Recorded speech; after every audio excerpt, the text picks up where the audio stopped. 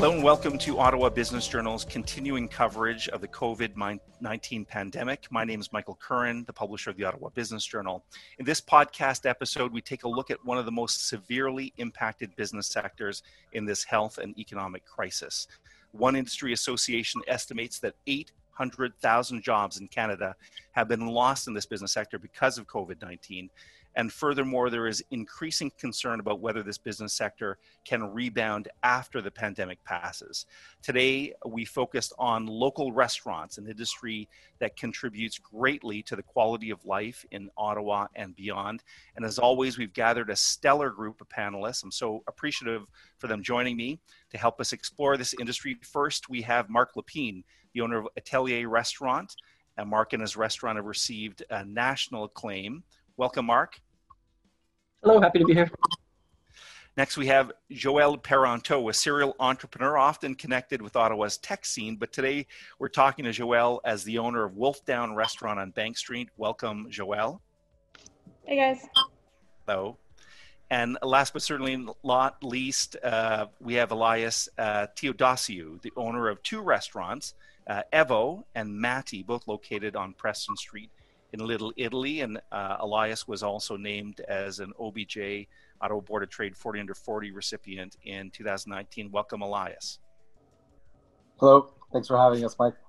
Thank you. Thanks for joining us. So let's go back to you, Marc. Tell us a little bit about if someone's not familiar with Atelier Restaurant, give us a sense of what your restaurant is and how you've been impacted. Sure. Yeah, we've been in operation for 11 years. We're on Rochester Street, and we serve 12-course menus every night to everyone.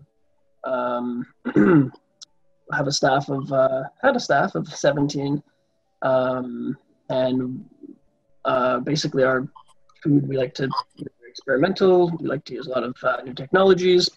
We like to grow a lot of our own food from the garden out back and an acre of farmland not far off. So we're super passionate about everything we do.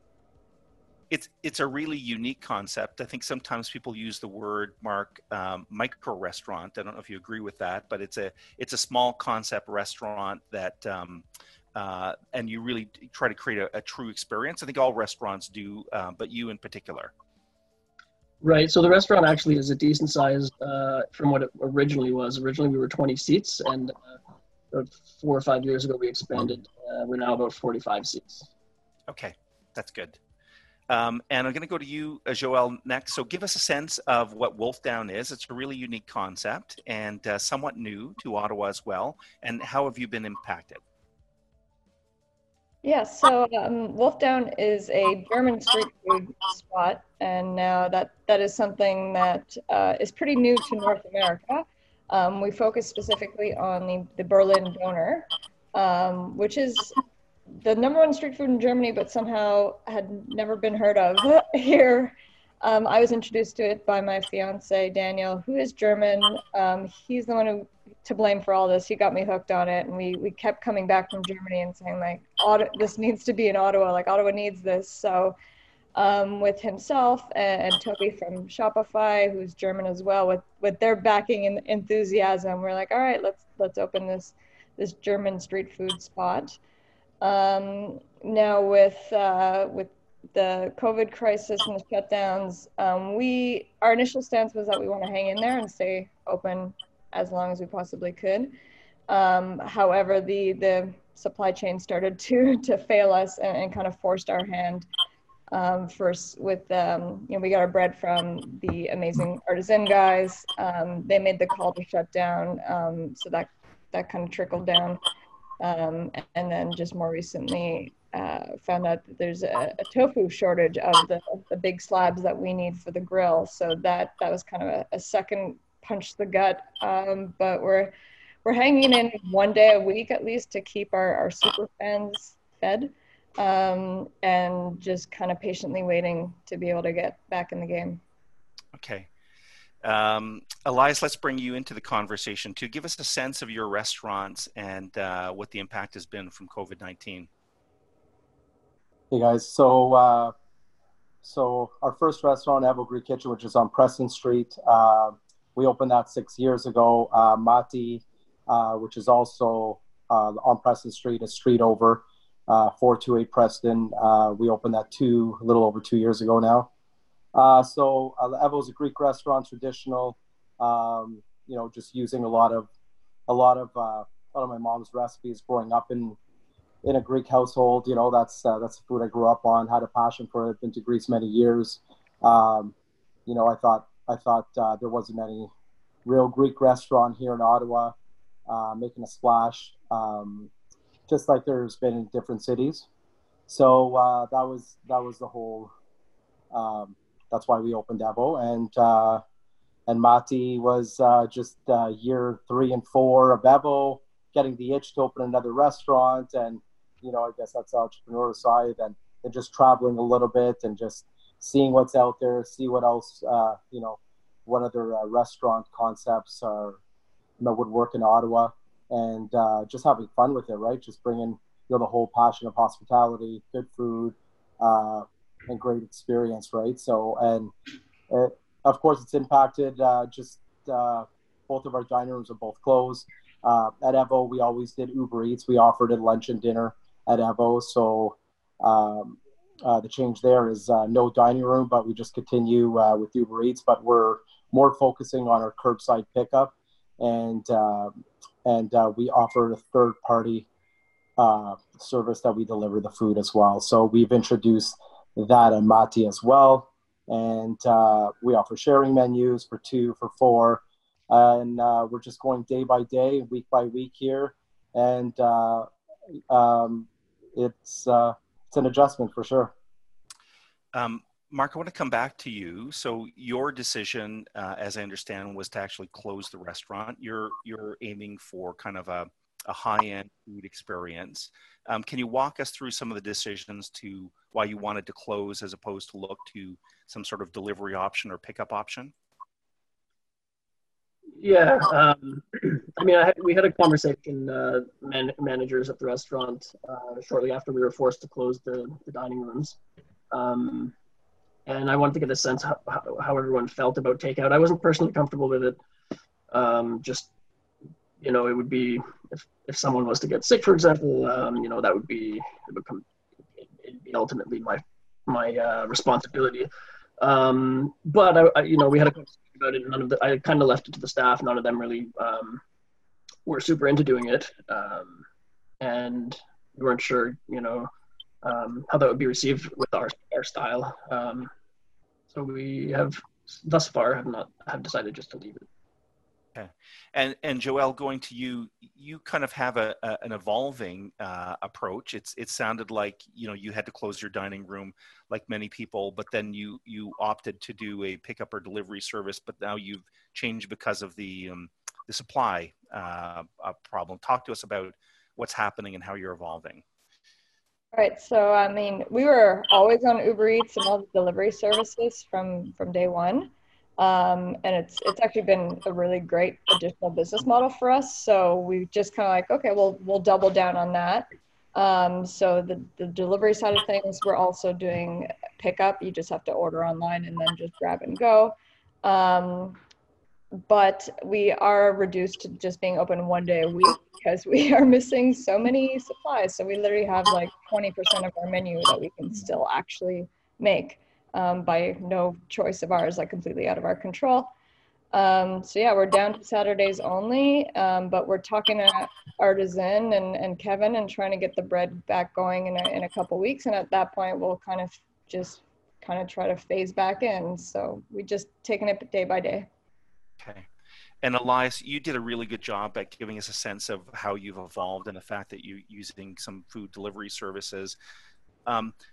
Maybe some people who aren't that familiar with the restaurant industry might come to the misconception that you still might be doing well, or that you've replaced a lot of your revenue. So speak to us a little bit more in depth about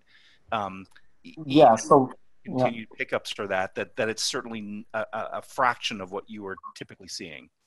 Yeah, so revenue has dropped at least 80% for us for sure. We have 75% of our staff on EI, so we're not even close to doing what we normally do, but we do have our main staff, our chefs, our sous, our managers. They're all still working. We're keeping them busy.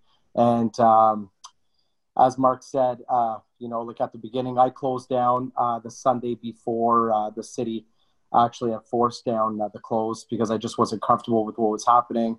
I went into quarantine before it all shut down as well on the Saturday, just because I got some health issues myself, so I have to stay away. So I've been at home now for 5 weeks at home, and I did the same thing. I asked the chefs, I asked the managers to make sure that everyone's comfortable going into work. You know what I mean? It was a definitely difficult time, and I wanted to make sure that they were on board with going in. So that was one big decision. So when we knew that they wanted to work, they wanted to stay busy, they wanted to keep going, then that's when we sort of made our delivery menus and stuff like that, or sharing menus. And it's been changing week to week, but yeah, so it's definitely a lot less than what we're used to. But I mean, I'm trying to focus on the positives, Michael. Like it's very important at this time that it's very easy to get down and bogged down and just, I know there's a lot of negatives. It's terrible, but I think the number one thing for everyone is our safety at this point, So I think that's pretty much it. And Mark, let's come back to you again. You made some careful decisions, as you just explained, and opted to shut down. At what point, if we started to look to the future a little bit, and I appreciate that might be difficult to do, we're dealing with a health crisis here and pandemic, but if you were to think about the future, how might you start reopening the business? Do you have any thoughts on that yet? Yeah, we've been talking about some of the changes that we'll have to implement at the restaurant. We've actually walked through and, we need to take that table out, we need to take that table out. Just the spacing at the restaurant has to be completely different, I imagine, for people to feel comfortable being in a public space. So, we estimate the potentially operating 70% capacity going forward, at least for a good while. What we don't know is how. I mean, I know that some people are going to be coming back to the restaurant because I'm receiving emails with encouraging from people asking for reservations in June and July and whatnot. But how many people, or what percentage of people are going to be comfortable, in the initial, when we start back up, coming back to restaurants? We'll have to wait and see. That we'll have to make decisions like bringing the staff back incrementally on business levels. There's lots of unknowns. Okay. And Joel, you wrote, and we picked up a little excerpt on OBJ, a blog post on Medium, shared it on LinkedIn and other social platforms that had a big impact. You were being, I guess, a little pessimistic in a sense of what the future of restaurant industry in general might be. Can you expand a little bit on that blog post and your thoughts about the future? Yes, actually, but glad I get to explain. So it wasn't a pessimism. I'm actually extremely optimistic for the future. Okay. There's more of an outcry of like, this is what the state is right now, and we need to change this. This needs to change. We can't go on like this. And I'm actually, by the response, I'm actually very optimistic that we'll be able to come out of this having learned something and go, okay, we need to move forward in a smarter, better way, and just be more realistic about the economics of this industry. And all I wanted to do with the article is help people understand. And I've been really blown away by the response of people going like, oh my God, like I had no idea. Yes, like we're happy to pay more. We get it now. And so based on that response, I'm actually very optimistic. We're going to make some changes coming out of this to try to actually reset and fix. This industry was broken before this, or just in rough shape. Now this really brought everything to light. So why don't we take this as an opportunity to kind of reset, reboot, and build from the ground up and build it back stronger and build it back properly. And that's what we plan to do at Wolf Den, is actually come out swinging.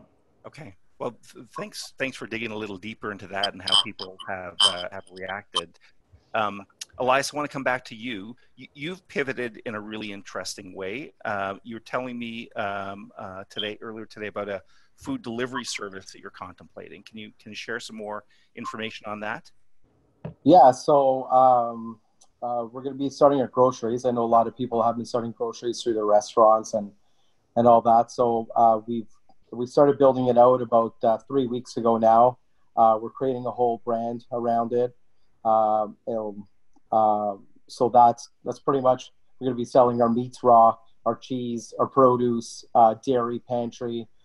People are having a really hard time finding certain things at the grocery store, missing it, waiting in line for an hour and a half, not being able to get the stuff that they were hoping for.